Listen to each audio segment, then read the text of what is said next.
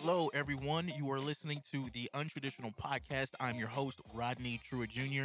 I am the founder and creative director at Untraditional, a graphic design studio focused on helping creators and brands grow, thrive, and achieve more through design. In today's episode, we talk to Smooth Brain Sev, a content creator and streamer on Twitch. We talk about everything from how he got started into music to how he got into game casting for an indie game called Killer Queen Black. This is an awesome episode. You don't want to miss it. So thank you, and let's roll that intro.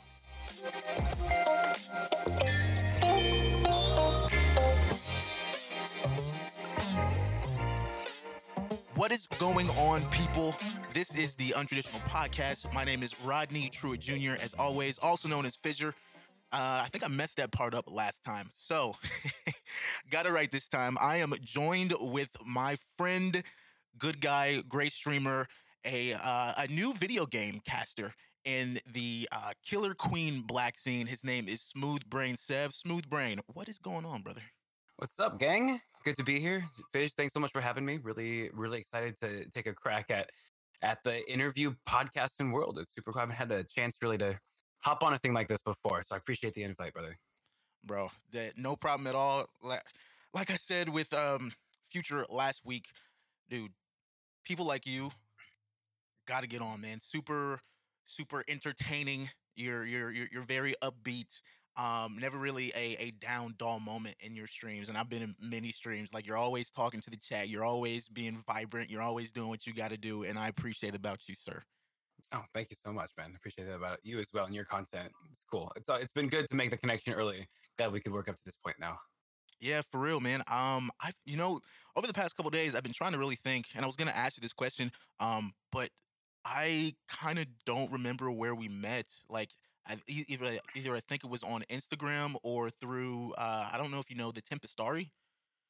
I know Tempestari, yeah. Yeah, and I think it was in his Discord that we met. I wasn't really all that sure. So, do you know? I'm thinking back. I think the first thing I saw was some of your stream overlay art on Instagram, actually. I think that's right. We first made the connection way early on.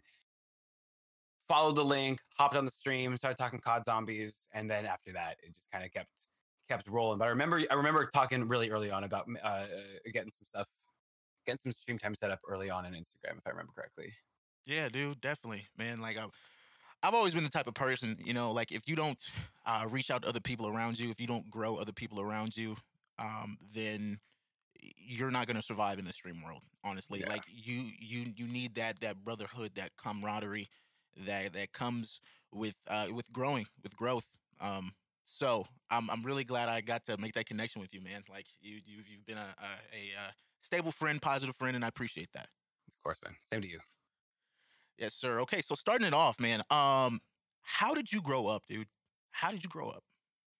I grew up pretty standard, I guess. I'm still in my hometown.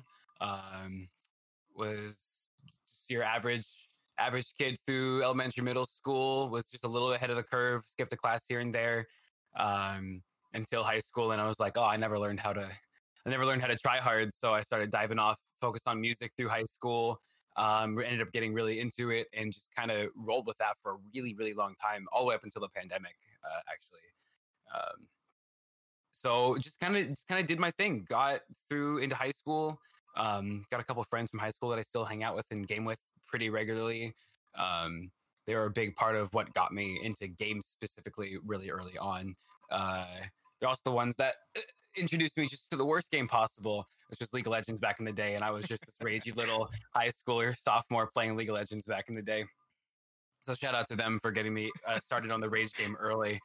And then outside of game stuff, just kind of pretty loner. Didn't have a whole ton of friends outside. Didn't have a whole lot of social time. Ended up going to the community college in the area. Went to the local California State University. Didn't branch out a whole lot because I was just kind of set in doing my thing and just playing music. Ended up graduating with my degree in music. Went back to teach at my old high school. Started picking up some work doing some really music things, started living off of it. Pandemic hit, and then picked up streaming over the past 6 months, and that has been a lot of growing over these past 6 months from the pandemic for sure. So, really, all things considered, not a whole lot of interesting things from way back in the day. Almost all the interesting, at least for me right now, the things I consider to be super interesting have all happened in the past 6 months. So there's that. Bro. I kind of like. I want to get into your music, man, because I've been, Ah, whether you know this or not, I've been digging. Like, and I know a little bit more about you because oh, I've been digging. I am oh, that type of all person. right, Like all right, all right. I dig, and I find out about my guests. Dude, so tell me about music growing up. Like, what type of music were you into? What instruments first caught your eye? What was the first instrument that you played? Like, or that you wanted to learn?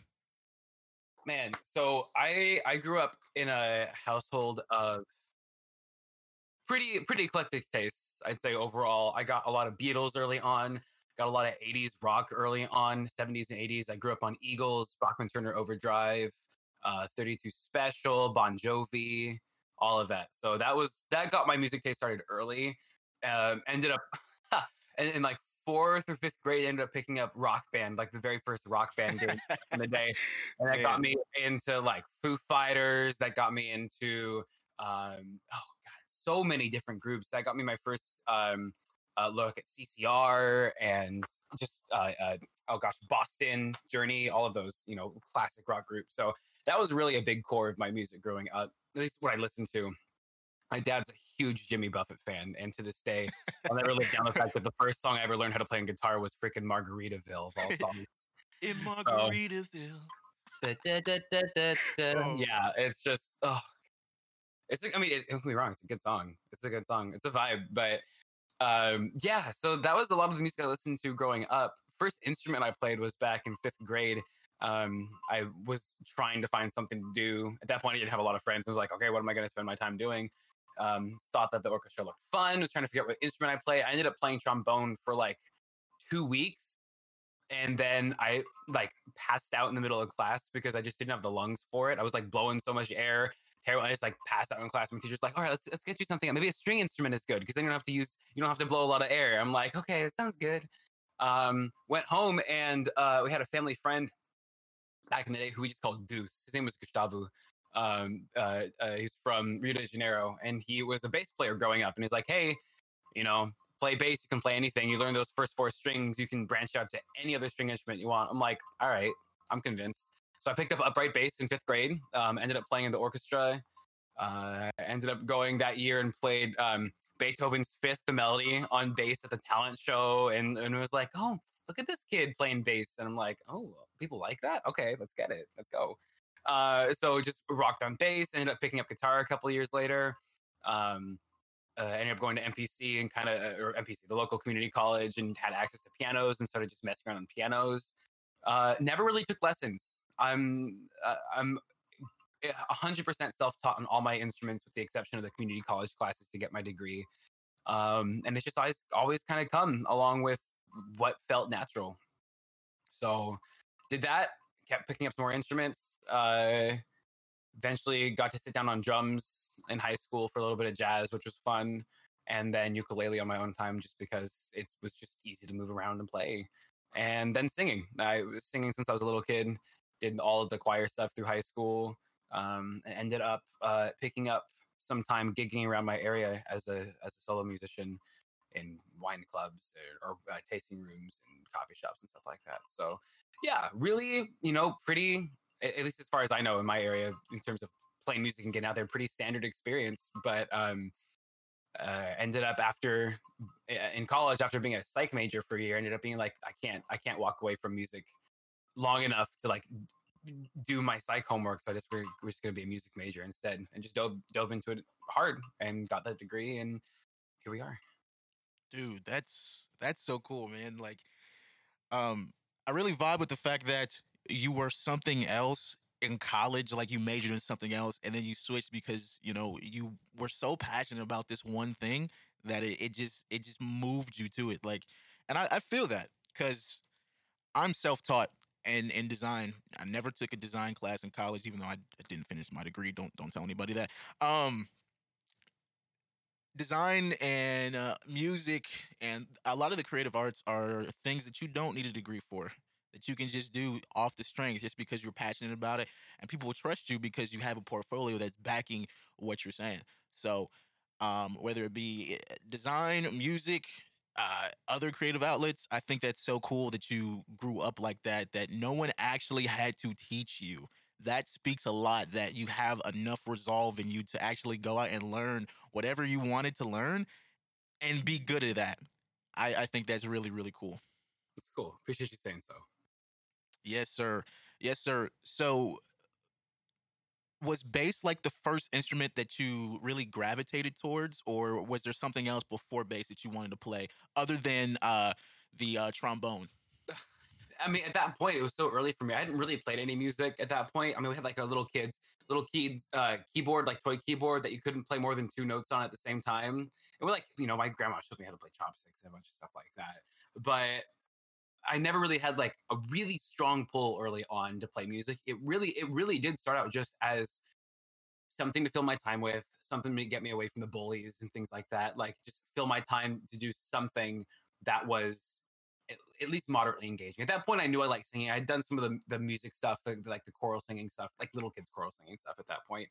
So I was like, all right, let's try to do a little bit more. And I really did pick up bass just because of Goose. Goose really was just like, yeah, like, just try it, play anything if you want in the future. I'm like, okay, I like music enough that I want to keep doing it. I like to fill my time with it. Like I said, when we're in class singing, I'm not getting bullied out on the playground, so it's a good distraction and a good way to get away from all that. And that alone was enough to make me want to get into it. Once I figured out that it was something that made sense to me, um, uh, I didn't want to walk away. It made more sense at the end of the day, especially once things started getting more difficult with classes. It made more sense than English. It made more sense than math. It made more sense than science for me.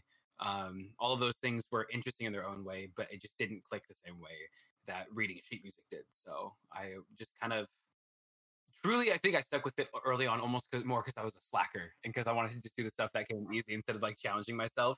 Yep. Uh, but it went on long enough that I eventually did realize as a young adult that I was pretty okay. Having had no lessons, I could play the music, I could jam with people, I could sit on any kind of percussion and just hang out and play, and it was good enough to eventually get to the point where I was like, oh, I kind of like what I do, and maybe I should actually try a little bit harder at this. That realization came in the last semester of my bachelor's degree, and I finally, for the first time in my whole college career, sat down and put some effort in my final project, my final capstone project to get my degree, and had a blast doing it. And since that last semester of college, I've really taken to music not as a fun thing, just a fun thing to do and a distraction, but like something to really put some time and effort into and have fair in my life for myself, which ended up making this pandemic a lot easier. So Cool. Cool. Yeah, I was gonna ask you, like this Goose person, this yeah. Gustavo person, like, is he a big influence in your life? Do you still speak to this person, or what's happening? So he ended up becoming my stepfather. Uh, so you could say he's still a big person in my life for sure. No, he when I say close to my family friend, I mean he became really close to my family really early on. He was close to my entire family. My both my parents, my grandmother, who we live in town with here. He's been a big part of my life growing up, no doubt about it. He brought a different perspective into my life than a lot of other people. He was basically kind of kind. Don't take this the wrong way. He was kind of like an uncle figure when I was a little kid, just because he was close to the family growing up. Um, and so yeah, I mean, he was there. We went and played. He showed us a lot of sports down from Brazil, which was super cool and just was this kind of like fun energy in my life. And definitely as someone who played music and was playing in rock bands down in Rio de Janeiro growing up, brought a lot of that passion uh, and just interest in the arts up to me in a way that was easy to see. And as a little kid, definitely was an inspiration to get started. So, would you say that he kind of sparked that creativity in you? Like he was the one who saw it first and begin to grow that over time? I think he was the one that had an experience that resonated with me. And that experience paired with my personal experience of actually playing the instrument together, I could see myself going down that same path and learning how to play those instruments and have it be a big deal in my life. And so I think that together, both my personal, if I got in there and I didn't enjoy playing the instrument, I don't think I would have stuck with it. But the fact that he was like, hey, this is what I did, give this a try. Um, Almost like nonchalant, really. He's like, this is what I did. You can go and do anything with it. Like it's a good idea. I'm like, okay. And the fact that it stuck on top of that, I just it visualized. I think even if I didn't have the words to say that as a little kid, it visualized that path enough for me in my head that I could just stick with it. That's cool. That's very cool. It's always cool to have that one person that you can look back at and you were like, dude, this guy influenced me so much to being the person that I am today. I often have that like my dad, growing up, didn't want to be like my dad at all. Uh, but as I live my life, I find out that I'm more like my dad than I've ever been, which is it's weird because now I'm going to be a dad here in a month.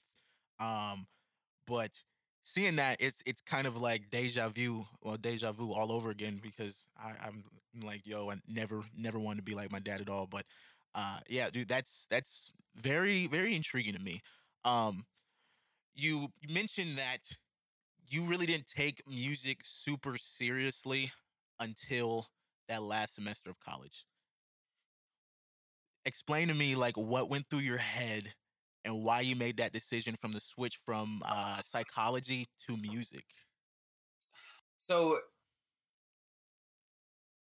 yeah, I mean, hitting the instrument in fifth grade, going through elementary, middle school back in the day, I really do think that when it came to the time to make that decision to switch to music, a good chunk of it really was because I didn't have at that time in my life, and honestly, still is something that I struggle with and I'm getting past. Um, was just this kind of tendency to want to lean towards whatever is less resistant in my life. I didn't have to, I was the kid that was reading at the seventh grade level when he was in fifth grade. Oh, look how special he is! Look how smart he is. He, we can push him forward and push him through, and he doesn't have to really try. Now I had a family that was really supportive. I had a family that helped me a whole lot. I had a family that probably babied me a little bit as a kid, as families can do sometimes. Um, and so I didn't really learn early on how to push through those challenges and those trials. So when I started being presented with difficult educational content and this this path going down, I really like psychology. I feel like I can talk to people and relate to people. I teachers were like, hey, you definitely have the mind to work out problems and you could do this. This is something you could do. And my teachers say, I really believe that you could do psychology someday, at least my first year of college. And then I'm like, okay, great. What's the process to become a psychologist or a therapist? And like, oh yeah, you have to spend 10,000 hours as an underpaid adjunct in another therapist's office, basically being there doing the clerical, and then like learning sometimes, and then you have to go to school, and it's all expensive. I'm like, that sounds like so much. I don't want to take all that time. I don't want to put all that effort in. Sure, the payoff in the long run will be cash money, but at the end of the day, like, am I going to put that much effort in? Nah, I'm gonna go do music instead. And that's how it started off. It really, really truthfully was because I was an absolute underachiever. I didn't want to go to college. I wanted to take a gap year after high school. I was so burned out. I wanted to get away from education. I wanted to take the time to figure out what I wanted to do and then go make the choice to go to college. My parents, God bless them, great people. I put to Goose to like help me choose the instrument early on, choosing the bass early on, that got me started on that path. But the reason I stuck with music in the long run really was because my parents supported it. And I got to make sure that I say it very clearly. I love my parents, and they 100% are the reason that I stuck with music and got to the point with music that I'm at, which is something that I do love. So, mom and dad, thank you so much. I love you guys. Getting into college, didn't want to stick with it, wanted to get out of there, and got through psychology, made the switch to music because I was an underachiever. Finished up my associate's degree, got to the local California State University, got into the music, still was underachieving, was hanging out, was trying to find the party scene and just like, live the college life as much as I could, even though I was still in my hometown. And eventually, after everything, my second to last semester, I got a project, which was just a composition project. And it was like, it was like write a 1 minute violin trio piece or something. I was like, oh, seems kind of boring. Professor, can I write a 4 voice choral piece with piano? And he's like, sure, if you want to. And I did that project and had so much fun with it. I was like, oh wait, is this what it feels like to like engage with content and engage with something that I'm actually interested in? And it was and I loved the project. I loved sitting down and did it, busted it out. It's still one of the pieces of music I'm most proud of to this day. Technically, it's part of a longer project I want to work on that I have just left sitting for a long time because I still have those underachieving tendencies. And got to my last semester and was talking to my advisor that was leading all of the kids doing their final capstone, all the college students doing their final capstone projects. And he ended up helping me find a topic and a creative project that was interesting enough to me that I was, for the first time in my whole life, in the library for the last 2 weeks of school, up there until 2 a.m. every night working on it, writing the essay, got my 20 something pages out, wrote my compositions, mocked it up with a bunch of digital instruments, and do the whole thing. At the end of it, I got my A. I was proud of that A for the first time in my life because I actually had to put effort into it to get there. I was proud of the content that came out of it. And I was like, I want to do this. I want to make music as my life. And from that point on, I started making fewer excuses for myself, started looking for the opportunities a little bit better, a little more intentionally. And I found some, ended up getting to the point where right before the pandemic, I was living off of music, teaching it in high school, doing high school musical theater direction for the public schools, community musical theater direction, and then managing a venue, like hiring artists to come and play in this venue, managing the space, built them their stage with my family, and had this whole thing going. Was finally getting to the point where I could live off of it and was starting to make the moves to get on my own, living off of music truly for the first time in my life.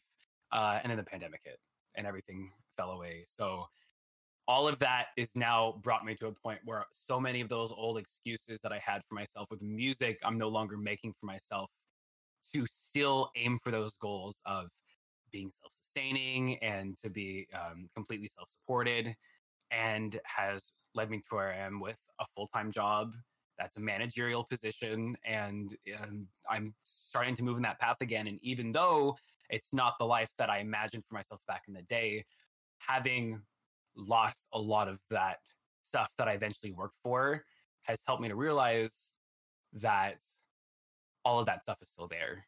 It may not look the same, but it completely is still there. And now I can take that lesson that I learned about letting go of the things you can't control, and really, when it comes down to it, making the decision to put effort into what matters. I can then have all of that stuff for myself in a way that means so much more than it ever did. Um, and I am absolutely better for it. Yeah, Dude, that's that's that. it. You went philosophical on me for a little bit, man, and I absolutely love that. um, two things I kind of want to dig into. You were talking about how your teachers, I think in high school, maybe early college, how they kind of influenced you to do psychology. Was so I'm guessing from what you were saying is that psychology wasn't something that you originally wanted to do for a career, correct? It was something that was super interesting to me, and I was told that but like my tests and my conversation with my professors in early college, yeah, were like, hey, you've got a mind for this, you've got a way to talk to people that could fit into this as a career if you wanted to pursue it. Okay, okay, yeah, I find it interesting. Um, Also, I do want to talk to you about like where did this like underachiever come from? Because the Sev I know right now is not that Sev in my opinion. Then again, I don't see Sev all the time. Yeah, So yeah. where does that part of you come from? Or better That yet, how did it develop? that part of me. Okay, so I mean, here's the balance, right? No matter what point you are in your life, you're responsible for the decisions you make and for the actions you take. But when you're growing up as a kid, and you've got guidance, you've got people that are teaching you how to be a human being in this world that we're living in. It's important to learn those lessons. And I think one of the lessons I didn't get because in back in the day when I was just a kid, I was doing well enough in school and I was doing well enough in especially STEM stuff early on. Like arithmetic and stuff, like early STEM, science, earth science and stuff like that. It made enough sense that I didn't have to try. And um, there's maybe a conversation we had about how public school systems are with challenging kids that are engaged in the education or the educational opportunities around them, or maybe there's a conversation about how people are raised and the kind of challenges that are presented and the kind of lessons that are taught just while growing up. But for We could me, sit here and talk about that for hours hours, and I know, hours I on know. end. It's just, yeah, there's so much to be talked about in both of those conversations. But realistically, I don't think I learned, and maybe it was because I wasn't taught, or maybe it's just because I really didn't feel like I needed to learn the lesson because I thought back in the back of my mind, I thought I was the shit as a kid and I didn't need to try. Was that I didn't learn that lesson to push myself through adversity early on. I didn't grab onto that. And so when I started meeting that adversity, I did the minimum. And when I was in my freshman year of high school, I got my A's and a B. And I was like, oh, I got a B? Man, this is tough. I don't really like it. Got my sophomore year, started getting a couple more B's. And I'm like, yeah, this is getting tougher. I really don't like this. Ended up, graduating. I never failed a class because I did the minimum required to actually pass. But I definitely hit that mentality towards the end. By the time I got to the end of my senior year of high school, where I was at least frequently doing the minimum to get by. And quickly in the back of my mind, I didn't ever really say it out loud, but in the back of my mind, by the time I got to college, I was like, these get degrees. I can just like vibe out, spend all the time that I want doing things, everything to the last minute. I know I've got the skill or the just whatever I need to like sit down and bust out that essay the night before and still get a passing grade on it. So like, why would I change my pattern and play less games and play less music when I could just, do that instead? And it worked until I found like how good it feels to work on something, put your heart and soul into it, and then see the product that comes out of it. So that really, it really at the core of it. It was just because I never, for whatever reason, like osmosis in that lesson of the value of facing adversity. I got you. So it sounds to me like you were naturally gifted. Well, you had natural knowledge when you were younger, and um, you were never put under any strenuous activity like challenging yourself. And then once you get to the challenging part, you don't know how to react because you were never pushed like that. Right, because failing was failing. And if I was scared that I wasn't going to succeed, then I would just aim lower and meet a lower bar instead of pushing myself to meet that higher bar and learning the lesson from failure. One way or another, I wasn't going to fail. Yeah, basically. Yeah, sounds like to me like that No Child Left Behind was very much ringing true back in the day. Yeah. Back in the day, I don't know if that's a back in the day thing. Not okay. Back in our day, we're about the same. Yeah. We're about the same age. You may be a little bit older than I am. How old are you? If you don't mind me asking. 26. Yeah, you're a little bit older than I am. I'll turn 26 next year. Um, I just had a brain fart. Sheesh. Okay, never mind. Going forward, dude. So you played for a crowd of 5,000 in the 6th grade with a song called "No Homework," dude. Oh, Tell me wait, where did about you? that. Oh my God, where did you You find that? you told me. Did I? You I told you in the. yeah. Oh, that's right. I forgot. I forgot we had for those questions. Did I really? God, did I really include that in that whole thing? Yes, you Oh did. my God, why did I do that? Oh, okay. So sixth grade, and like I said, I got music in my head early on. We had a project in our English class, which was to write. I think it was to take a song and try to write a sequel to a song or something like that. Like they were like lessons in some harmony and some rhythm. It was an English class, but it was like kind of coming at it from a poetry analytics side of things. And so like, okay, so we're not gonna go into poetry. You know, our teacher wasn't like reading us Ralph, Ralph Waldo Emerson or something in sixth grade. It was like find a song that you like and write a sequel to it. And so we had our little spring forward song to do for the time change back in public elementary and middle school. And so I wrote a sequel to that, and I was like, oh, this is kind of fun. So I ended up wasting time in class because at that point I was starting really that at that point I was like really grasping onto the underachiever mentality, and so I would not focus in class. Instead, I would sit there. I just started writing a song, and wrote these lyrics for a song called "No Homework." And teacher classic story.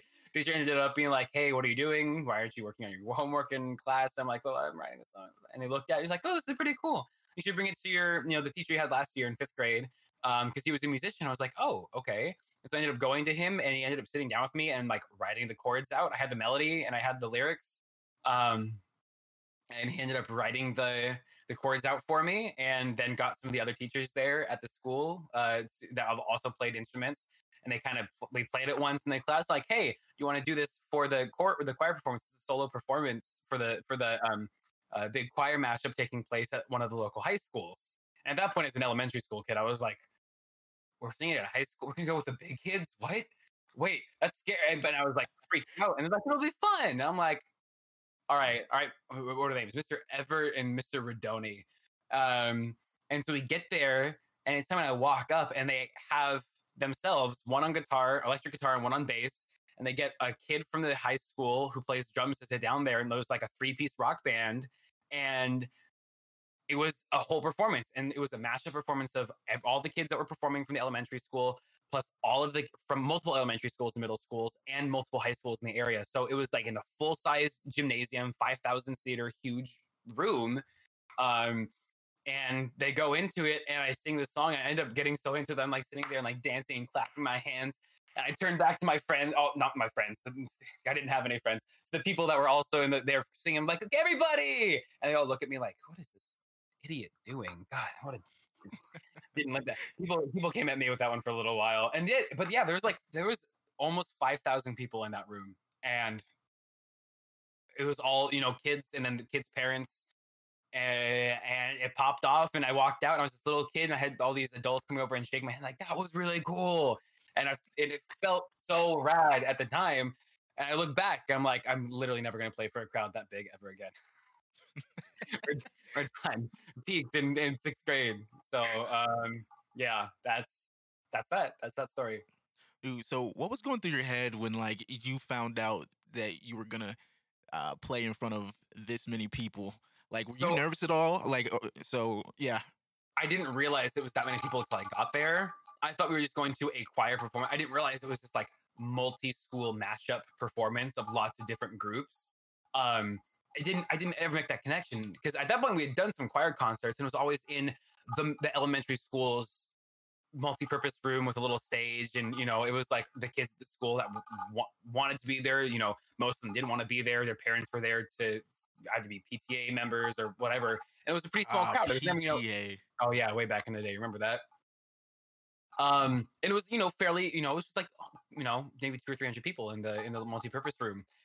And it didn't make the connection until we got there and walked into the high school's basketball court gymnasium, and had all of the, I mean, huge, enough seats where the seats were colored to spell out the name of the school's sports teams on the side. I mean, it was this huge, and on both sides. Gymnasium, never been in a room that big before at that point as a little kid. And so I got there, and I was like, I'll be honest, I was like sitting like shitting my pants. I was like, what? What's going on? I can't be here. Am I gonna sing it? I can't. And then ended up going up there super nervous. I think we had to restart the song once, if I remember correctly, because I just couldn't get the first words out. And eventually got into it and like felt what it was like to perform. And everything fell away. All the kids didn't matter. The bullies didn't matter. It was my first time experiencing what it felt like to lose the inhibitions and perform. And honestly, it was probably one of the first lessons I learned that ended up getting me to where I'm at now with streaming and stuff, just letting loose and having fun. Getting all that performance and getting literally a decade of performance experience definitely got me ready to stream. To tie that back into our connection, how we know each other here. It's cool. I love it, man. I love it. I love stories like that when how people came to be who they are. Um, so like going forward a little bit, what was it like being a music teacher at the high school that you went to? Like was that Oh surreal man.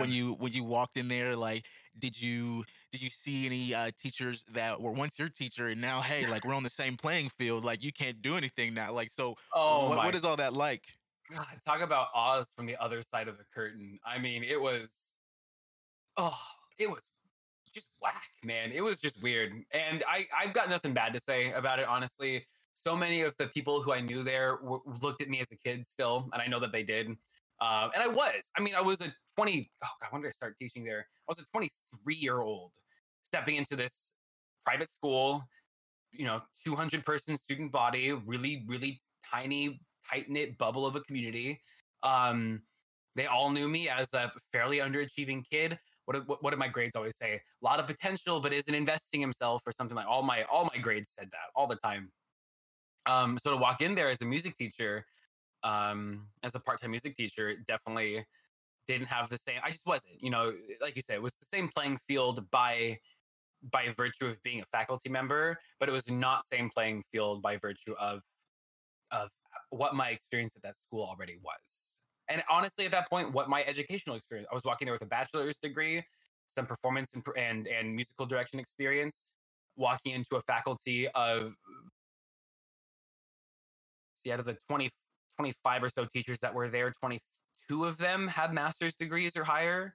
I think like 6 or 7 of them had PhDs. Like these were smart people teaching complex subjects at a a higher level, higher education facility. Like it was daunting. Um, so to go back in there and have access to rooms that I didn't have access to as a kid, and to sit down at the Christmas party with some of the teachers and like share a glass of champagne with them was surreal for sure. But I never quite felt quite as connected as I hoped. On the flip side of that, when I got there, the music department, the department I was working for, had completely turned over. So that year that I started, it was also a brand new department chair and core teacher, and a brand new jazz teacher. So the three of us ran the department, and every single one of us was brand new to the school. So we as a department, I felt like a microcosm of this department. Like my experience was this department's experience. The new department chair was very experienced, had taught private school, was a very ingenious musical theater composer. He debuted his first musical down in Austin during my first year. I mean, he was doing things. He was doing a lot of great things.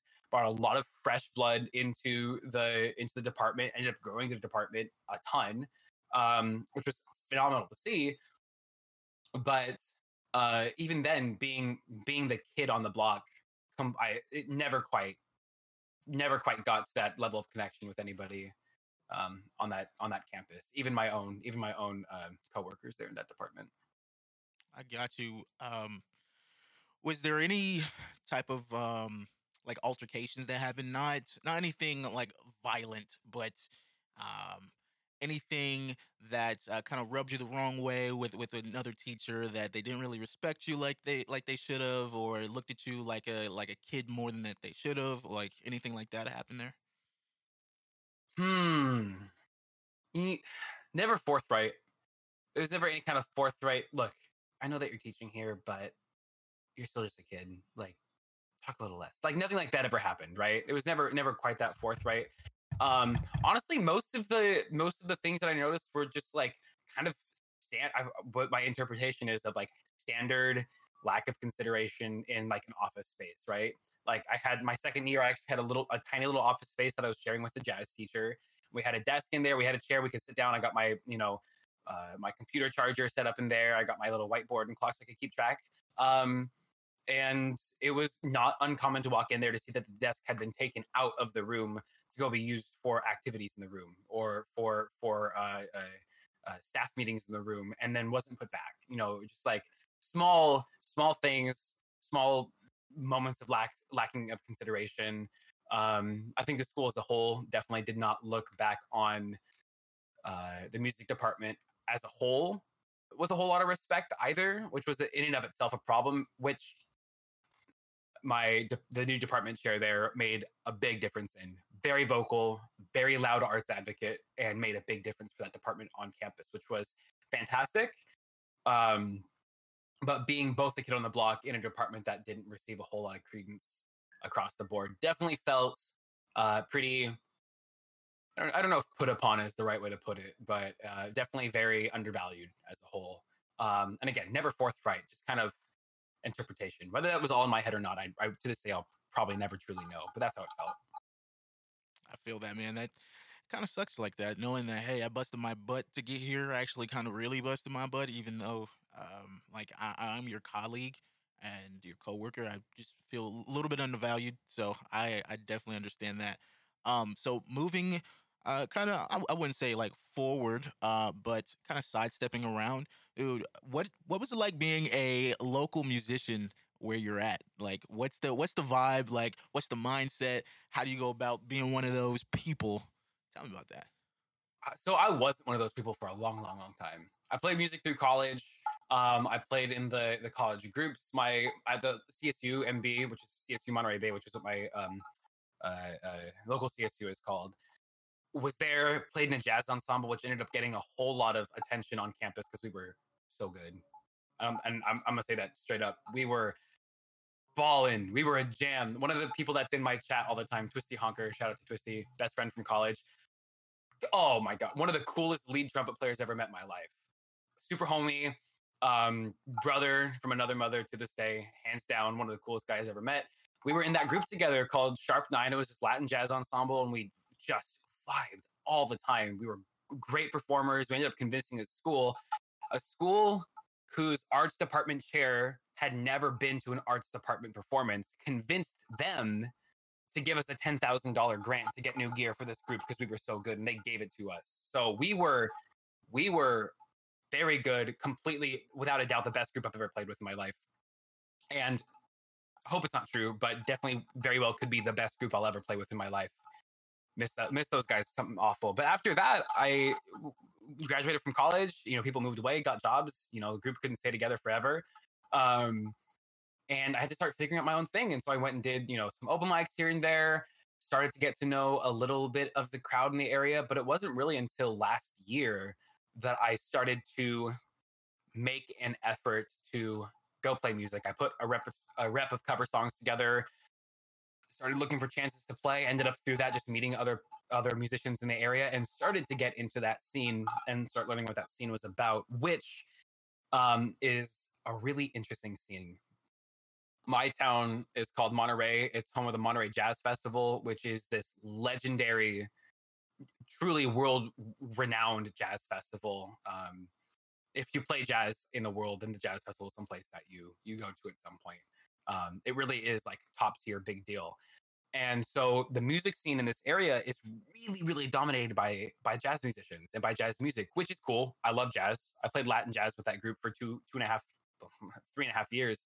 But actually getting into the scene in the area is really difficult. Getting into the jazz scene, it's a lot of people that have been in this area for a very long time. Jazz musician families that have like owned the scene for a really long time. And truthfully, it's really hard gate kept. It's really hard to get into that scene as a jazz musician. You have to be really, really good, or you have to know somebody to get into that scene. Otherwise, just finding the chance to play jazz music is really difficult. And most venues in this area only do jazz. So to do anything but that, it's hard to find space. In the past year before the pandemic, more places were starting to get more young musicians on deck, more contemporary music, a lot more solo acoustic stuff, which is something that I did. And the feel, because of that, because the scene was so dominated by jazz, the scene here for those younger musicians definitely felt like a really like true underground scene. People were doing some crazy stuff. People were doing a lot of um, like using, oh god, what's an example? There's one guy that uses a drill with like a piece of paper tied into the drill and like plays bass with it to get like bass drones going with the drill and like increases the RPMs of the drill to get different sounds and stuff. I mean, people do some That's weird stuff nuts. here. Oh, it's some weird stuff, dude. But then there's also people that just are playing acoustic and writing their own original music. And once I um started to meet the other like solo acoustic musician areas, a group, I'm sorry, solo acoustic musicians in the area. I finally started to get to play with them a little bit. Ended up reconnecting with one of them, who ended up being a friend of mine that I'd known back in elementary school. And we ended up playing a couple of gigs together, me on upright bass and him on guitar, harmonizing and getting into it. And most of the shows we did were like house shows or like really small outdoor patio shows and stuff. So I kind of rambled there, but to get back to your original question, the scene, what it really feels like is a really underground scene. It doesn't feel like this area, despite it being such a heavy arts centric area for certain kinds of arts, really represented all of the musicians in the area really well.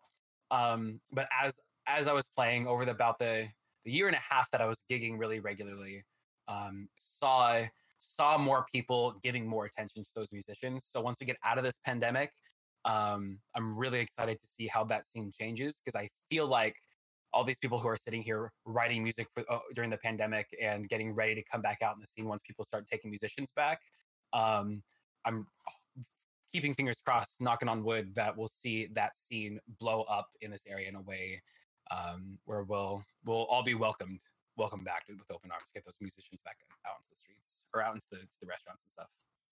Dude, that's cool. So, you mentioned that you played some house shows. What's it like playing in a house rather than like a small venue or something else? Like, is it a different vibe? It's more homies. Like, you're just like, hey, dude, let's just all vibe together, like together, kumbaya type vibes.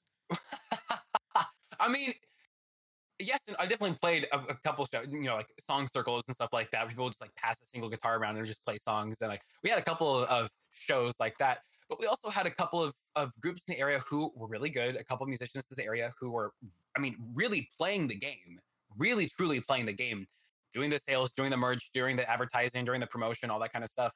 Um, and so we had a couple of house shows that really kind of just did feel like small venue shows out at a house or on an outdoor patio at a house, and they like organized it. They had the acts, they had the in between background music and all that kind of stuff. It felt like the musicians that were really there and really trying and were really there for the sake of the performance made an effort to make it feel like the musicians are being respected. And they were. And so I'd actually probably say the house shows, a couple of those house shows were my favorite gigs I ever played, even just got to attend, because they were run by musicians. It felt homey. It felt like a lot of friends that were hanging out together. But we were hanging out together, giving each other the space to do our art. And there was a lot of respect. There was a lot of great vibes there to provide that atmosphere. And it was cool. It was those gigs were really, really cool.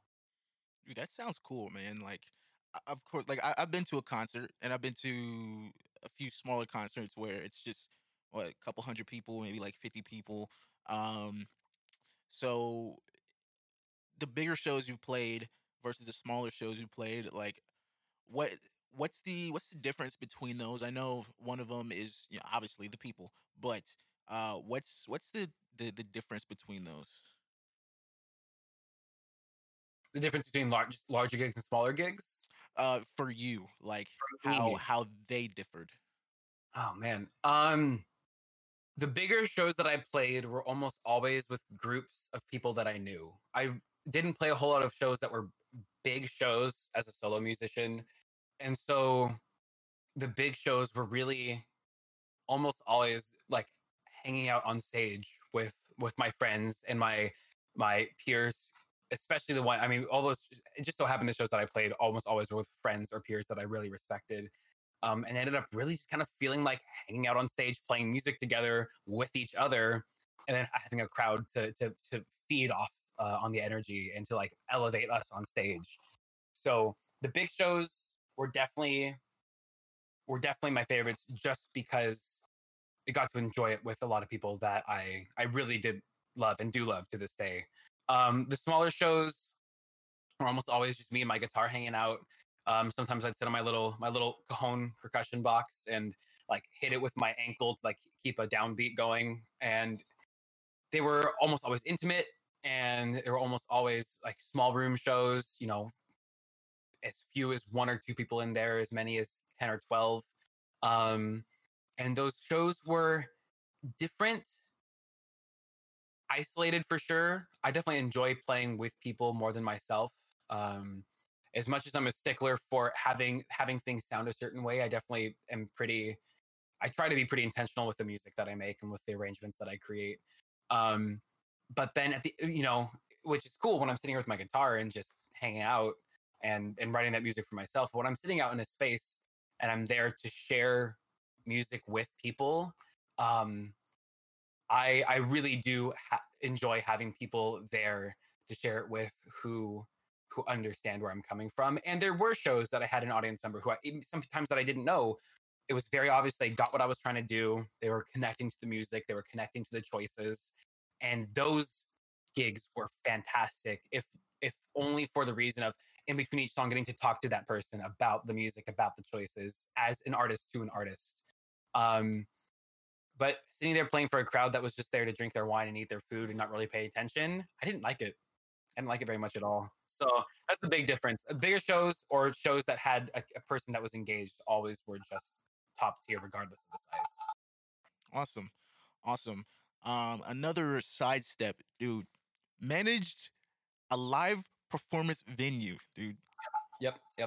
Tell me about that whole experience, because I really want to know. Oh man, getting that job, landing that job early on was the thing that convinced me that I could do music professionally and do music management and venue management professionally for my life. So much fun. It was at this little spot in a town over from mine, about half an hour away, called Salinas. And the shop was called The Bearded Bean. It was this fun little coffee shop that had a focus on, they had on their front of the store, they had three things. It was coffee, beer, music. And I'm like, check. Yeah, hit me with that. I ended up getting to perform there early on with a group, a guy named John Turry, who is an LA musician who's up here, had a connection to one of the local churches, made a connection there playing with a friend of a friend, and ended up getting connected there. Played a church gig there for him a couple times. And he's like, hey, I need a bassist for this performance. I'm releasing a new album. Would you come and play bass for me? I'm like, yeah, sure. So got there, met the owner, ended up connecting with the owner. And over time, just got to know them more and more.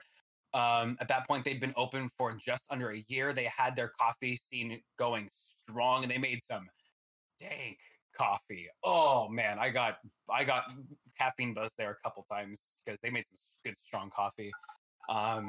And then as I was there, they finally got their beer officially. They got their right to sell, or their license to sell alcohol set up. So they got their taps going. They ended up in the 3 months I was working there, they doubled the number of taps that they had because it was so successful. They were just selling glass after glass pints. Super chill space, really warm, welcoming space. And then this past January of 2020 is when I finally got, or just the end of December, right after Christmas going into January, is when I started bringing them musicians to play there. Got official. They're like, hey, we want a stage. I'm like, okay, got you. Built the stage with, like I said, with my family. I did all the major design, got some help finishing it and trimming it and laying down carpet and stuff on it. Got the space in there and really just started bringing musicians in there. Got them their tech, got them their lights. I got them the sound that they needed, the sound tech, and just started running it. And it was so. I look back on it, and it's one of the biggest things I miss, because kind of for the same reason that we talked about with performance, where having the people to connect with as artists and musicians were the thing that I enjoyed the most about being a performer. Getting to be there, bring a musician in, and treat them the way that musicians and artists deserve to be treated was one of the most ethically and soulfully fulfilling things I've ever done, because I got to bring them in and welcome them in. I did everything I could to make them feel wanted there and welcome there, help them with their gear, got them set up, gave them the best sound I could get them at that time, um, and was there and listened to the music and just did everything I could to treat them the way that I would want to be treated as a musician in a space. Um, and they always left saying this was one of the best gigs I've ever played. Thank you so much for your hospitality and for making us feel so wanted here. I want to come back really soon. I ended up getting a couple of groups that wanted to come back all the time. I had a couple of great reggae groups up from the local town called Santa Cruz, just north of us, that was known for their reggae.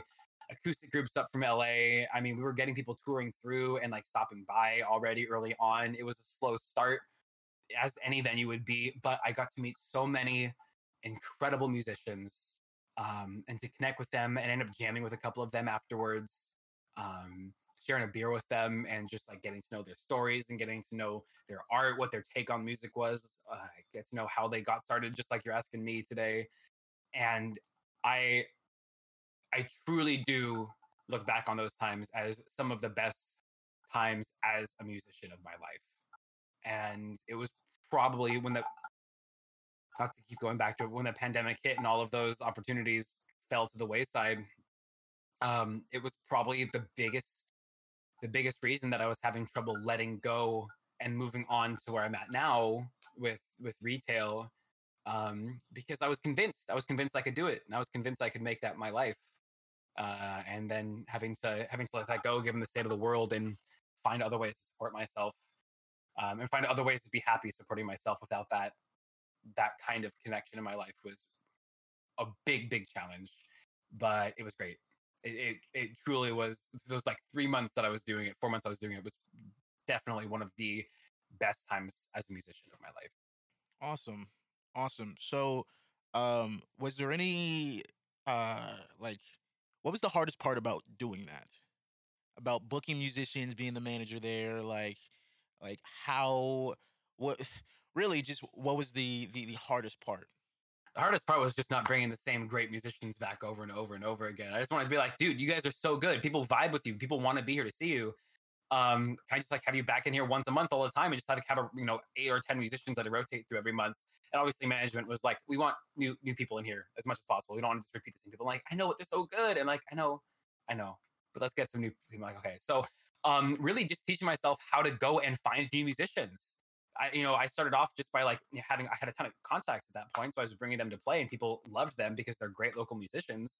But teaching myself how to go and look at other businesses listings in the area and the distant area, going and just like going to Spotify and typing in the names of local larger cities and getting musicians from those areas in, teaching myself how to go find new music, which then for myself, of course, just like finding new music all the time was super cool.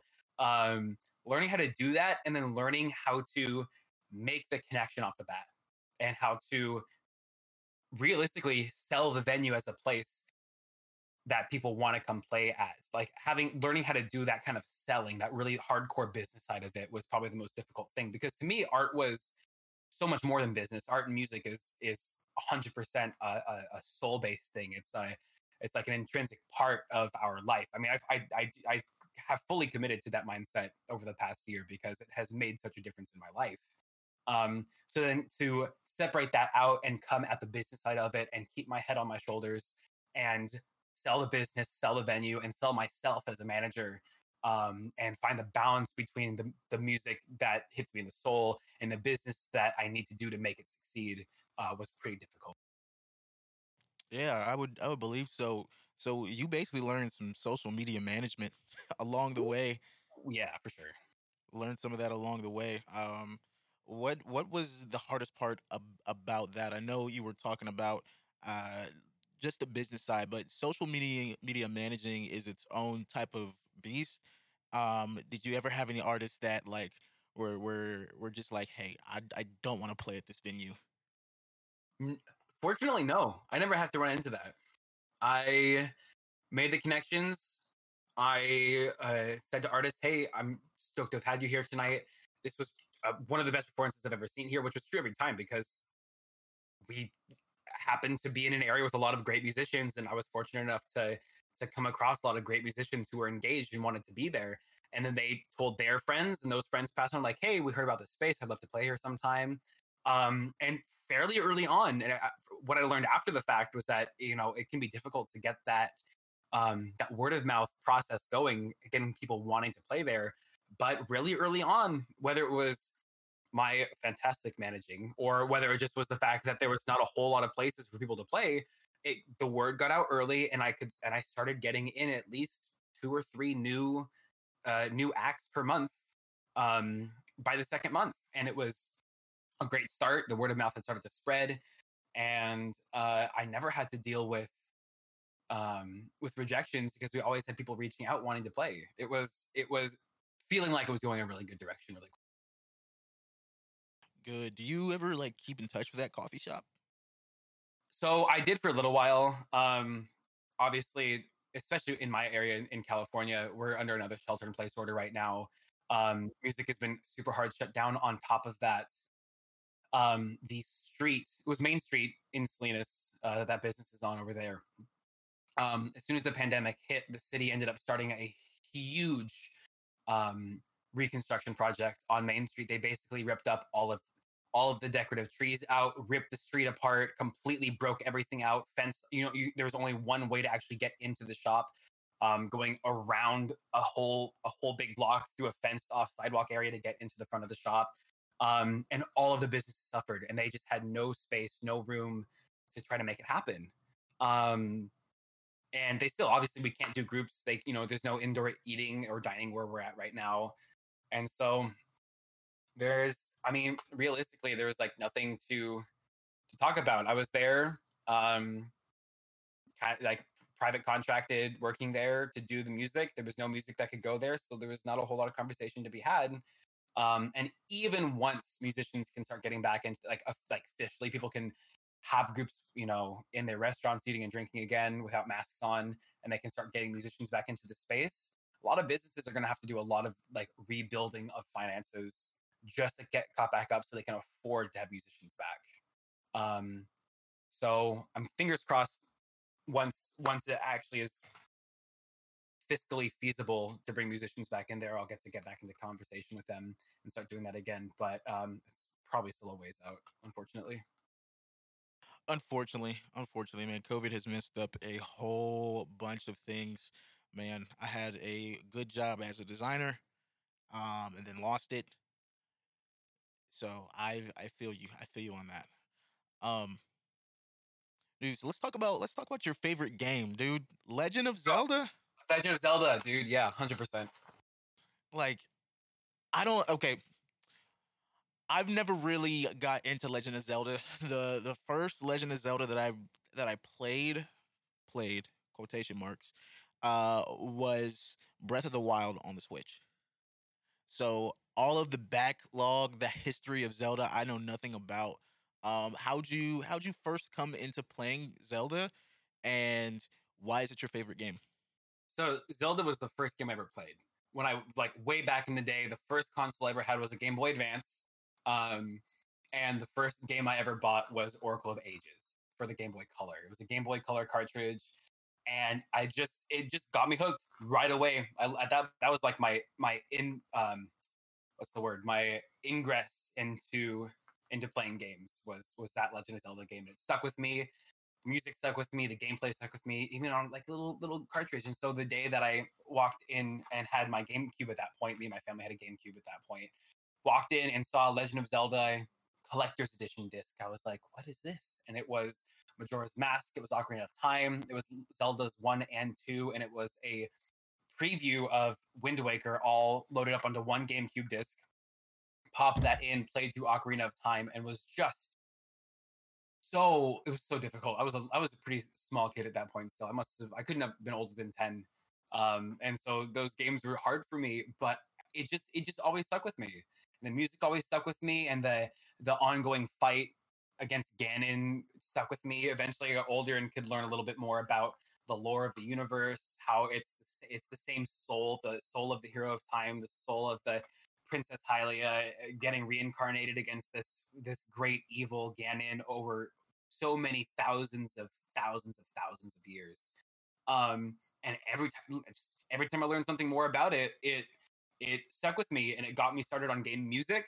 It got me started on video game world building. It got me super into like reading into the lore of games, which is why I love Destiny so much, and Halo, just because the depth of those universes are so grand. It just like defined what it is about video games that I love, and hit everything that over time I learned I loved about games, and it just every game has hit every part of it every time, and I truly believe that almost every Zelda game, with a couple of exceptions, are masterpieces. So yeah, it's just always stuck with me. Dude, so why haven't you finished the your favorite game, man? Oh my god! Because I started as a little kid. Majora's Mask is my favorite Legend of Zelda game, hands down. It's just so creepy and off-putting. It was the story of the creation of the game was hilarious. People they had the engine to build Ocarina of Time, and a single developer at Nintendo was like working on making side levels for fun, like just because they could.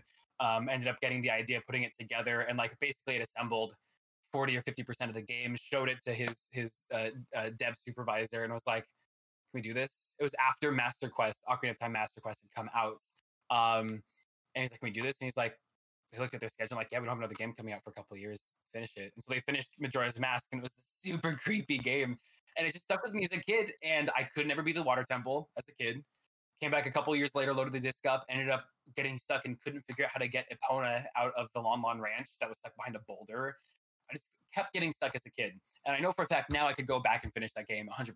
But in my second year of college, I had a friend who was like clearing out a bunch of old games that they were never going to use. They're like, "Hey, look through it. At that point, I was like the first person to go through the box of stuff they were getting rid of. And it was like magazines, it was some GameCube games. And I scroll to the back. At the bottom is a box, like a cardboard box. And I pop open the cardboard box, and it's a bunch of N64 cartridges. And in the back was a single gold cartridge. I pop it up, and it's a Majora's Mask gold cartridge. And I was like, "Dude, are you selling these?" And he's like, "No, we're giving them away." And I was like, "Oh!" And pocketed that thing so hard. And so I've got that sitting in a box at home somewhere. And I swore to myself that I would not touch the Majora's Mask game again until I had an N64 to plug that cartridge into, and I was going to go and finish that game and figure out the end. I've never seen a video. I have no idea how the game ends. I've never actually completed anything past getting like the third giant to hold up the moon from crashing into the clock tower. I know nothing about the game, and I've stayed pure on it for as long as I could. So the day that I have an N64 and an N64 controller and can play the game as it was originally intended is the day that I'll finish. Dude, man, they're not too expensive now. Honestly, They're not. they're They're not not. too expensive. I just now that I got a job, maybe I'll have to save up for one and get one and a capture card pretty soon, so I can get that on stream. Oh, First that'd time be playing awesome. Oh, I would love to do some old school Zelda on stream. That would be a blast. I got my dad for Christmas yesterday an Atari flashback system. So Nice. yeah, it's I'm proud of that gift. I'm very very proud of that one, dude. Like it had like 70 75 games that came with it, so it's super super super cool. I was looking at that NES Moving. Mini for a little while. The NES Mini looks like a lot of fun too, with all those Oh Zelda 1 and 2, the old Mario games and everything loaded on there. yes, yes, dude, yes. Um, moving on, dude. So tell me about game casting and how that came to be. Okay, so this past summer during the oh god, did we really start playing during the pandemic? We were playing Killer Queen Black. Me and a couple of my friends from high school actually introduced me to a game called Killer Queen. I was up visiting one of them. All of us had grouped up together up in Seattle, where one of my friends is living, and had never been before. That was like March or April 2019 on spring break. And we hopped up to Seattle, got up there, and ended up going to a barcade. I'd never been in a barcade before. I'd never been to Seattle before, and they had this huge arcade game in there with two huge TVs and 10 game pads, a full flight stick button game pads. And I was like, what is this monster of a machine? And they said it's Killer Queen. I'm like, okay, let's play. So we get in there, and there's like this whole culture for the Killer Queen arcade game of tournaments and these different bars hosting these tournaments. There's not a whole lot of those arcade boxes out there, because they're just really expensive to build. Like there are these huge monstrous cabinets. And so we played it. It was an awesome game. I was like, yeah, this is super fun. That was way back. Get to the beginning of this year, and my friends are like, or the end of last year, my friends are like, hey, Killer Queen is on Steam now. And I'm like, what? Let's try it out. And so they had partnered with this developer group called Liquidbit. Liquidbit had developed the net code for a game, and they're like, or like the structure of a game, like the outreach, like, hey, it's really cool. We think this net code can work really well. What can we pair this with? They, at that point, one of them was like, hey, we all know that Killer Queen game. What if we could make a connection with the Bumble Bear group that made the game? They made the connection, they made the plan, they put it out. And so they created Killer Queen Black, which was the Steam and Switch version, and now also the Xbox version of the Killer Queen game. It's coming to Xbox Game Pass next year. And so we played it. We fell in love with it. We played it a bunch. It was one of the few competitive games I felt I could play without getting too ragey at. Played through it and ended up getting pretty decent at the game. I placed Obsidian, which is the highest tier when we were first playing, and I was like super hype. We all flipped out because they had all placed like gold and stuff, and I was not really that great of a game player either. And eventually put an indie gaming league team together. So this past summer we played in the summer league together, or spring league we played together. And we competed, played competitively for a little while, had a lot of fun. Finished the season, people couldn't play the next season, so I hopped in with another team. And that was this past fall season. Yeah, so I played with that team in the summer season. Those were Flight of the Bumble Bears. And then I played with this other team in the fall season, but I never really played. I was an alternate. I was the backup player. And so we got to the first game of the season, and at that point, I had known that the game casting existed. I had known that there was some content out there. At that point, I had made a couple of highlight videos. I custom made, like, frame by frame, a little animation to do some highlight videos for my team back during the summer league, and they were really cool. They were pretty well received.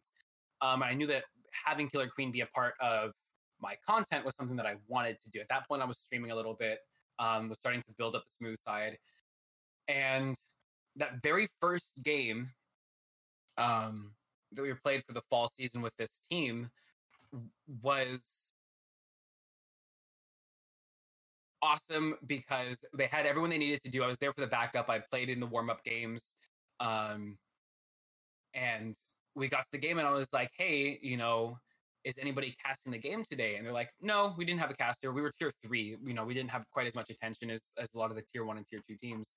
And I was like, do you guys want me to just like hang back and cast, and I'll flex in if we need to switch up something in the game? And they're like, sure, why not? So we started up, and I just sat there and just like play by play the game for the first couple rounds. Eventually I went in there and played around, stepped back for the last one, and then I game casted the last one. I was like, that was a lot of fun.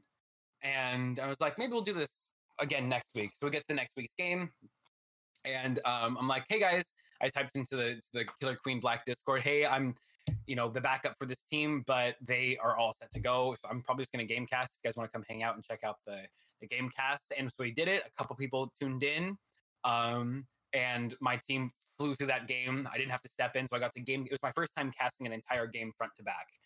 And it was really well received. People were like, dude, that was super fun. That was so much hype. Are you going to be game casting more in the future? I'm like, maybe. It's fun. I enjoy it. We'll give it a shot. And so I did. For the next couple of weeks, I would, instead of playing, just do the game casting instead, and eventually figured out that I really, really enjoyed it. And it just kind of evolved supernaturally to the point that I eventually, had the content out there. The developers at Liquidbit reached out because they're super engaged with the community in the Discord. And we're like, this is super cool. Do you want a content creator tag inside the Discord? I'm like, yeah, I definitely do. All right, here's a link to all of the streaming assets that we have. I ended up going and sending an application in to be a game caster for the Indie Gaming League to have their stamp on it as well. And they approved it, so that I got a bunch of assets from them as well. And ended up juicing up the stream and getting the game cast nice and set and official. Got all of my my scenes put together so I could transfer, get instant replay going, and just like kind of kept working on it bit by bit to the point that we got to, the last couple weeks of the playoffs. And people were reaching out to me for tier 1 and tier 2 games, asking me to gamecast the semifinals and finals matches. And I was like, this is so hype. And I love being able to be there and hype up the game and like advocate for this really, really fantastic indie game that deserves a lot more attention, while also getting to share that time with all of these people out of the community who want to enjoy it and want to be there for the hype. And so we got there, and I was, the last two gamecasts of the season, we broke, I think it was 55 or 65 and 67 viewers respectively, like these huge turnouts, especially compared to other streams on the smooth side. And it was just these huge days, huge streams, whole lot of hype. And we wrapped it up and, finished that season off. And I'm like, man, I want to do this. And so I'm set up. We got a stream deck for Christmas. I'm getting all of my Killer Queen stuff set up on the stream deck for nice, quick access. I'm freshening up the stream, the Gamecast. Got my recording directory all set up so I can get YouTube VODs up and everything. And we're going to be hitting this next season starting next week really, really hard as a really intentional, not just kind of like naturally evolving, but starting the season off strong as a Killer Queen Black gamecaster as a main part of the smooth side. Cool, man. That's so cool. It's so cool to it's so cool to see like the people that I'm connected with doing things that, dreaming as a kid that you never thought that they would do. Like that is wild to me. Um I should have asked this question before, but can you explain what Killer Queen Black really is Oh, okay. and what's the premise of the game? So Killer Queen Black is a competitive 4v4 game.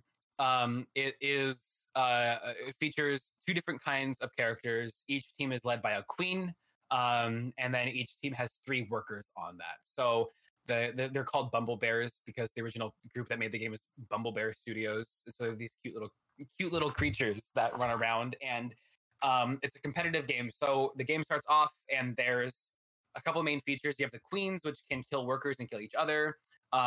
There's an orange team and a blue team that each has a hive that you can fill with berries. There's little berry piles over the map. And then there's a big old snail right in the middle of the map as well. And so the game is, like I said, it's a competitive game, and there's 3 ways to win. Either you can take out the opposing queen 3 times. Each queen starts off each map with 3 lives. And if either queen dies 3 times on any given map, you win that particular map as a best of 5 situation for a round. You can also have the workers run around. They can pick berries off of the berry piles around, and if you fill your hive with berries, each hive has just a bunch of holes that are obvious on the screen. If you fill your hive with berries, you win as an economic victory. And the workers can also hop onto the snail and ride the snail. And there's a goalpost on each side of the map. And if you ride your snail into the goalpost, then you also win. The workers also can get into different gates around the map. There's little gates that can be controlled by the queens. The queens fly over the gate and they claim it for their team. And the workers can hop in there and get upgrades. They either can get a shield upgrade that protects them in the front. They can get a speed upgrade to make them move faster. And then they can also pick up military transformations. So you basically become this big brawny military warrior. You either carry a sword, a mace, or a laser gun, and fly around the map and be an aggressive military player on the map. And the name of the game is one of those 3 victory conditions, but it's really a game about zone control and gate control. It's about positioning on the map. The maps are stationary, so you don't see from your own perspective. You see just from the side scroll style against the side of the map. And there's lateral wraps, there's vertical wraps. The maps are all different and have different ways to get around, but you can go through the wrap and appear on the other side. So when you're a queen and you're trying to survive, if you're on the bottom of the screen, you better be watching for someone to come popping up from the underside, going through the vertical wrap on the map to come and just poke you up from the bottom, or just dive on top of you from the top. It's a fast-paced, very competitive game, and it's a lot of fun. Dude, that's cool. Man, just hearing you talking about it, I can hear that you are or I can tell that you are very, very passionate about this. I want to know what's the hardest thing about being a caster? Like, what's the challenges? What things will you that you face now that you may face in the future, or that you are facing right now and you think you're going to face in the future? Like, tell me about those. So personally, the most difficult thing is just not having to pee all the time because for whatever reason, um, the community has really taken to like spamming hydrate channel point redemptions in my stream, and I have to get through a whole game cast. Or if I have a night where I'm doing back to backs and doing 2 games in a row, I need to be like able to sit there for a full, up to like hour and 15 minutes, and like just keep casting despite having had 2 full 48-ounce bottles of water dropped on me with channel points. So just like bladder control has been a big. But in seriousness, um, that at least the way that I cast is just so much hype and it's so much energy. Um, when I'm doing those games, I feel myself wanting to be hype, and I just let it out completely unadulterated, completely unhindered, and it's a lot of fun. I can see myself eventually just getting really into it and eventually just like burning myself out, trying to be fully invested on every single game cast. And I am definitely working to find the ways that I can keep that hype up without getting burned out on it. A lot of that is done itself just by how engaged the community is with it and how much support the community has given so far on the smooth side game casts. But realistically, just like keeping that energy up is something I can see myself if I don't take time for myself outside of the stream and make sure that I'm doing what I need to do to re-energize. I can see myself getting burned out. So alongside streaming and casting, I've started to develop a really intentional self-care system and like re-energizing system to make sure that I've got the energy and got what I need in me to engage fully on every stream that I can. And you never can be fully there for every single stream, but um, really finding those ways to keep myself engaged and keep myself energized is a big challenge. And the other side of that is just finding finding the things to celebrate no matter who wins and loses. For me on the smooth side, and this I guess this separates off from game casting specifically a little bit. It's more my streaming mentality. Um, all of my streams on the smooth side, no matter whether it's a game cast or just me hanging out and playing with people, or just playing games on my own, is to be unyieldingly positive and to find the things to love and find the things to be happy and engaged about, no matter the situation. And that's always going to have challenges. There'll always be different situations presented where you gotta try to find those things. And for me, it's worth finding those things because um, it's a space that I want people to enjoy being in, no matter where they're coming from. To find that just true goodness, true happiness in there all the time. So to go into those competitive mindsets and those competitive games and have a winner and a loser and pull the things that are worth celebrating out no matter what's going on um can be it's not so much a challenge to actually find those things because there's always things worth celebrating, but convincing people that even in loss there's things that are worth celebrating can be difficult. And I definitely, take it pretty personally when I'm able or unable to succeed in improving people's days, no matter the situation. Um, I just get really, really invested in the people that I engage with, and if they're not feeling good, if they're not having a good time, I'm like, let me make it maybe make it better for you. Let me just take my energy, like take the hype here, take the love here, and make it better. And if it doesn't work, I end up taking it pretty personally. So finding a way to give that to people for them to take if they want and be okay with that is like a personal challenge for sure. You definitely do a good job of giving people energy, and it shows in the streams, 100%. Like, I remember the first time I tuned into a stream, it was like that 100%, man. So I, I think you're stepping in the right direction, dude. Going back to something you said, like that self care aspect. You had mentioned that you used to be 300 pounds, man. So if you want to talk Yeah. about that, we can. If you don't, we don't have to.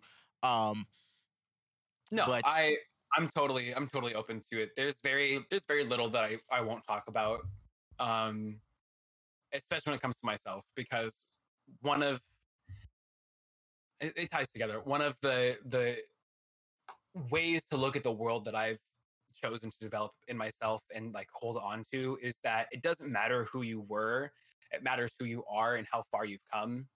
It's a big way that I like to lead my life. And how can I say that if I don't live that for myself too? So I used to weigh 300 pounds. I maxed out at 297.3. I'll always remember that number. That was the highest, that was the most I ever weighed in my life, was 297.3 pounds. Um, You know what's crazy? and what's that? I am right there. Like Yeah. I'm like 295 to 298 roughly. Yeah. And if you're healthy and you're living that way and you're comfortable being that way, then there's no problem with it, in my opinion.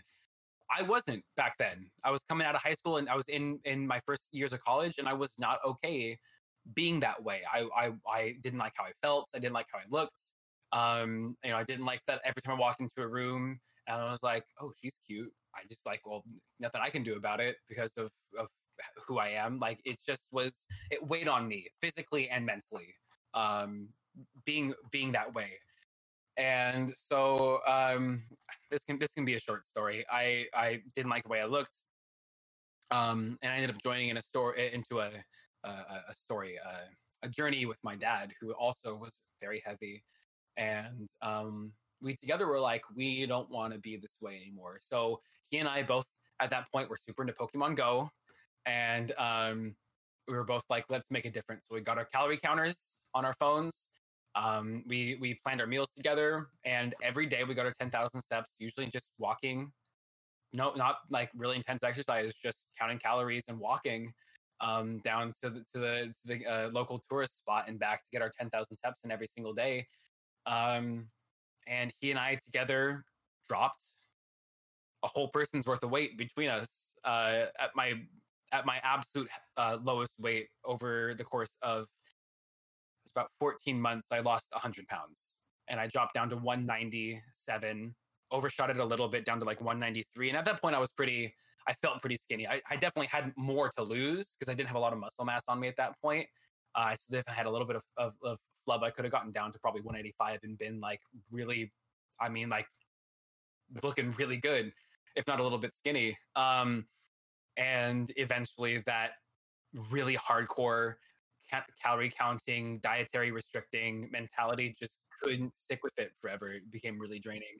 Ended up jumping back up, rubber banding back up to like 240, and was like, gotta stop, can't go back this direction again, and got it back under control. So nowadays I'm sitting right around 220, which is still a difference of just under 80, like 75 pounds, which is still a huge difference from what I was. And I still am rocking the improvements in the quality of my life because of it.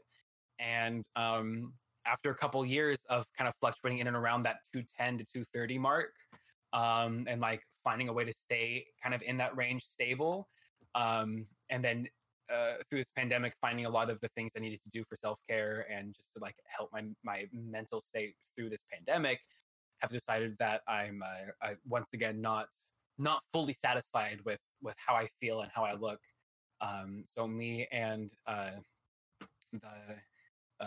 person that I'm spending a lot of time with in my life right now are jumping into a little thing in January with a New Year's. I haven't done a New Year's resolution in a long time, but we're going to be getting back on that journey really soon. And one of my manifestations for 2021 is to be completely self-sustaining, self-supported on my own, living by myself with this new job by my 27th birthday, and to also be back under 200 pounds by my 27th birthday, and being who I need to be to do what I want to do for myself and for the people in my. Those are awesome goals to have.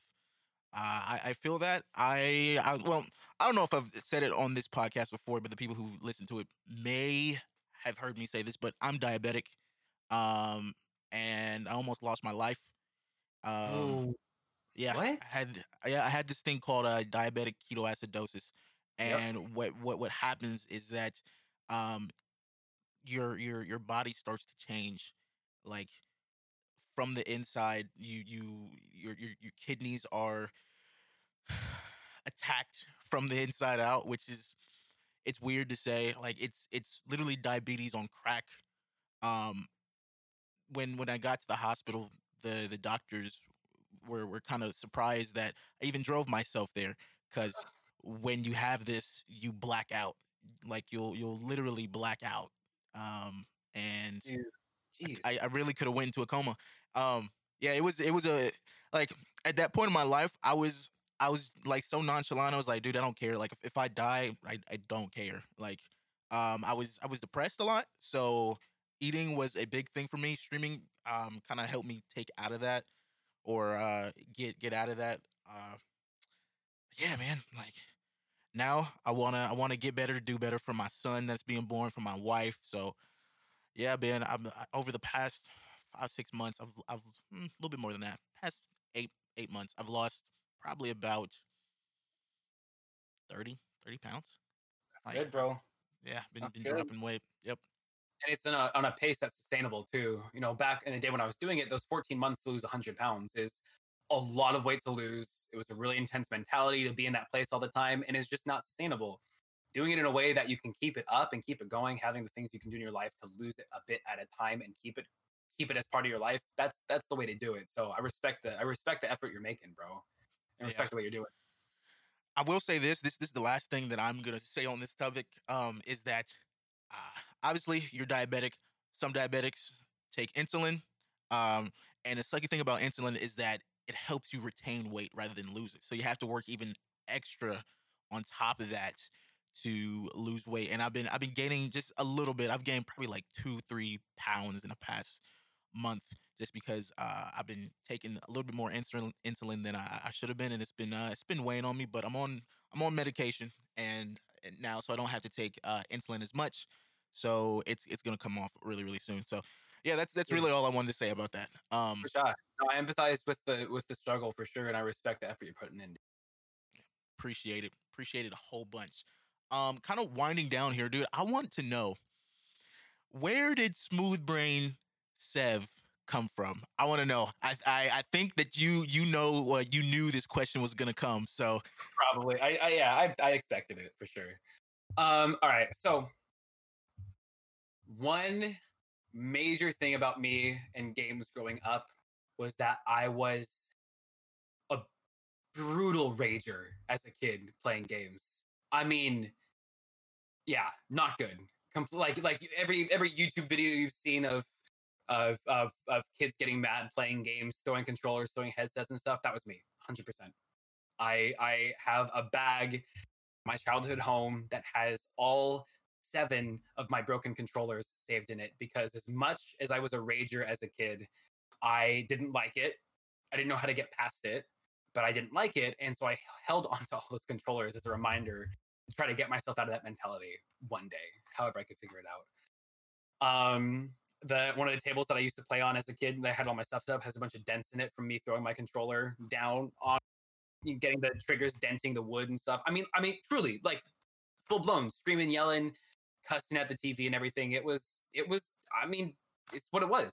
You know, that's who I was with games as a kid. And you could tie that into being really not okay with failure, doing the absolute minimum, but then like not able to succeed. And in games that I did the minimum, couldn't perform, and so I failed, and I took it really personally and was raged and was blaming myself and mad at myself over a video game. Like it was just childish, truly, and didn't ever know how to get past it. So growing up, way back when we were playing Rock Band, like we talked about earlier, we realized that our last name, my last name in real life, spelled backwards, spells out severe, the word severe, but just a little misspelled, Seveer, and so we use that to like make a severe business, like a Rock Band name on the game, and so it was like it just stuck around for a long time. Eventually, I was like, okay, Severe Hayon, that's my full name. Noah Reeves is my full name. You can figure that out. It has to be part of the story. So there you are. There's my full easy. name. Noah Reeves. Dox me if you dare. Um, I and figured that out so easy, by the way. yeah, Like I was like, oh, that's his name. yeah, Okay. that's my name. Yeah. So Severe Hayon, it was what I went by for all my games for a really long time. All the way back to League days, I went by Severe Hayon in Minecraft, back in the day, all kind of stuff. And so it stuck with me. Eventually got into Destiny. Eventually started playing with groups of people, and Severe Hayon, just like no one could say it right. You're like sevens, like I was like, Sev is fine. And so I just started going by Sev on all of my games, all my online stuff. And that's who I was on PlayStation or on PC for 5 or 6 years.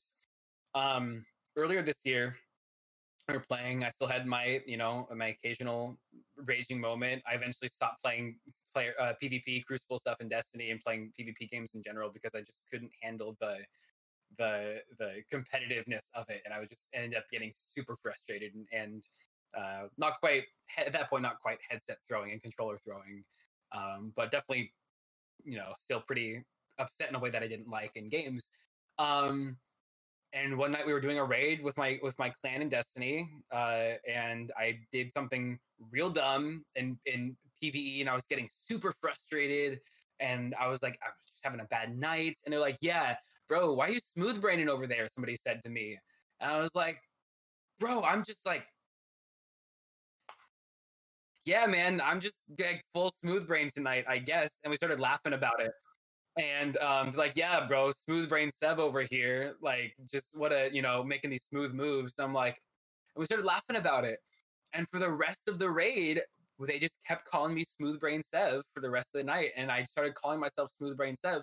And by the end of that raid, I was laughing so much at my distractedness and the dumb stuff that I was doing in the game that I was having fun. And I was like, wait, if I laugh at myself, can I actually enjoy games? What? And so for the next little while, the next couple weeks, every time I did something dumb in a game, whether it was PvP or PvE, I was just like, bro, that's just your boy. That's just your boy Smooth Brain Sev over here, like doing something dumb again and laughing at it. And at that point, through the pandemic and all of the mental health struggles that come out of that, through just like my bad mental health state with games as a whole, I started laughing at myself playing games and started truly enjoying playing games again for the first time in a really, really long time. And it was just a full turnaround. I could start playing my story games again, like Bioshock and all of that, and finish that game off and love it and play it. And then when things were going wrong and things were not going the way that they needed to go in game for me to win, I was just laughing at it. And it truly, that one night completely changed my perspective on how to hold myself playing games. And I surpassed a lot of those frustrations in a way that I never could before in my life. A couple weeks later, my friend Wraithbound CA and I had the bright idea to start streaming for fun and being like, yeah, why not? We have a bunch of free time. I was still unemployed at that point. And so we did. We hopped on there. I did a little bit of streaming in the Discord of our clan, and a couple people hung out. We're like, yeah, this is fun, dude. You're actually kind of fun to hang out and play and like play these games. I'm like, okay. And so we started hopping on Twitch and doing a couple things here and there, and started it up. Tried to make an effort. A couple weeks later, after that, Glad, the big Destiny streamer, had a Twitter thread pop up. And it's like, hey, introduce yourself. If you're a streamer, use this space. I know it's super like taboo to go and like plug yourself in other people's channels. I want people to find each other, plug your channel, plug who you are. And I scrolled through that entire Twitter thread, found every single person that I could that was interesting, that seemed interesting to me, engaged, found a bunch of connections. Next week, I hit affiliate. And I just rolled with it. Smooth Brain Sev was the name of the channel. And I was, in fact, the smooth brain of that channel, and just used it to keep laughing at myself and to start that channel off really as a place to just not take yourself seriously, not take anything seriously, just hang out, have fun. And me being who I am, I wanted it to be a positive space for everybody. So just started pumping that more and more. And 5 months later, we've got 321 followers and people hanging out, wanting to be there for the positivity, wanting to be there because it really is just a space of self-love and loving each other and giving each other the space they need to be who they are, no matter who you are. And at the end of the day, laughing at our mistakes, loving who we are despite them, and kind of taking that laugh at yourself smooth brain mentality to heart in a lot of ways for me in my real life and on stream. And it's truly, for me, made a huge difference in my life in every aspect of it, no doubt. dude. You love to see it, man. You love to see it, man. I'm like, I can kind of put two and two together, like how you came to love video games again, and how you learn how to deal with the rage is self care in and of itself. True. So 100%. Yeah. you were making waves, like even though you didn't even know you were making waves, like you were taking care of yourself and you didn't know it. And that's the cool part when it becomes a part of you and you can look back and say, "Hey, this is where I really changed." Like that's a cool little monument to look back on. I completely agree, and I'm gonna hold that day and the people that were in that chat and people that got me started really close to home for my whole life, no doubt about it. Dude, that's really cool. I've got one last question before we go ahead and wrap up this episode of the podcast. But what? Okay, so what does smooth brain even mean? Okay, when you were talking about that, I was like, "Yo, what does that mean?" Like, Just like just like being smooth in the brain, just like you're sitting there, you're running the raid, you know what's going on, and you just kind of like days off, and you're WASDing around, and you just like walk off an edge. You just die, and you wipe the team. And you're like, bro, what were you thinking? I wasn't thinking, bro. My brain just smoothed over. Got all those wrinkles in your brain. Got all like the brain's got so much mass in there because it's like folded in on itself, and it's got so many ridges and whatnot. That ain't me. It's one smooth brain. It's got no curves, no wrinkles. It's just like a shiny. Like if you could flatten that out, it'd be just like a pink old mirror, like just pure smooth. And it's just like there's no room in there for anything. You're just gonna sit there and smooth brain out and do some dumb shit sometimes, and it's okay. And it's true, and it's okay. It happens sometimes to everybody. dude, I 100% feel that, man. You have no idea how many times, and like even like, do you know how many times I've walked off an edge in Destiny?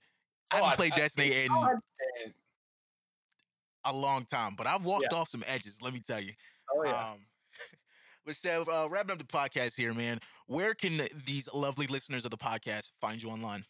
So I'm in a couple places. I'm obviously on Twitch at twitch.tv/smoothbrainsev.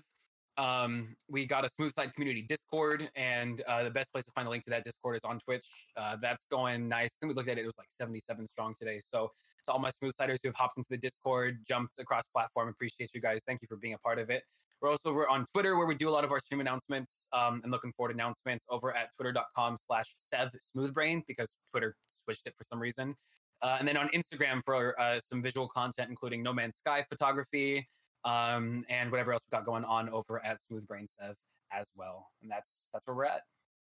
Sev, it's been real, man. Thank you so much for being on the podcast. I appreciate your friendship. Appreciate you just grinding out Twitch and content creation, getting to know a little bit more about you and your life and where you come from and the things that you've done. It's been such a vibe to get to talk to you, man. Appreciate it so much.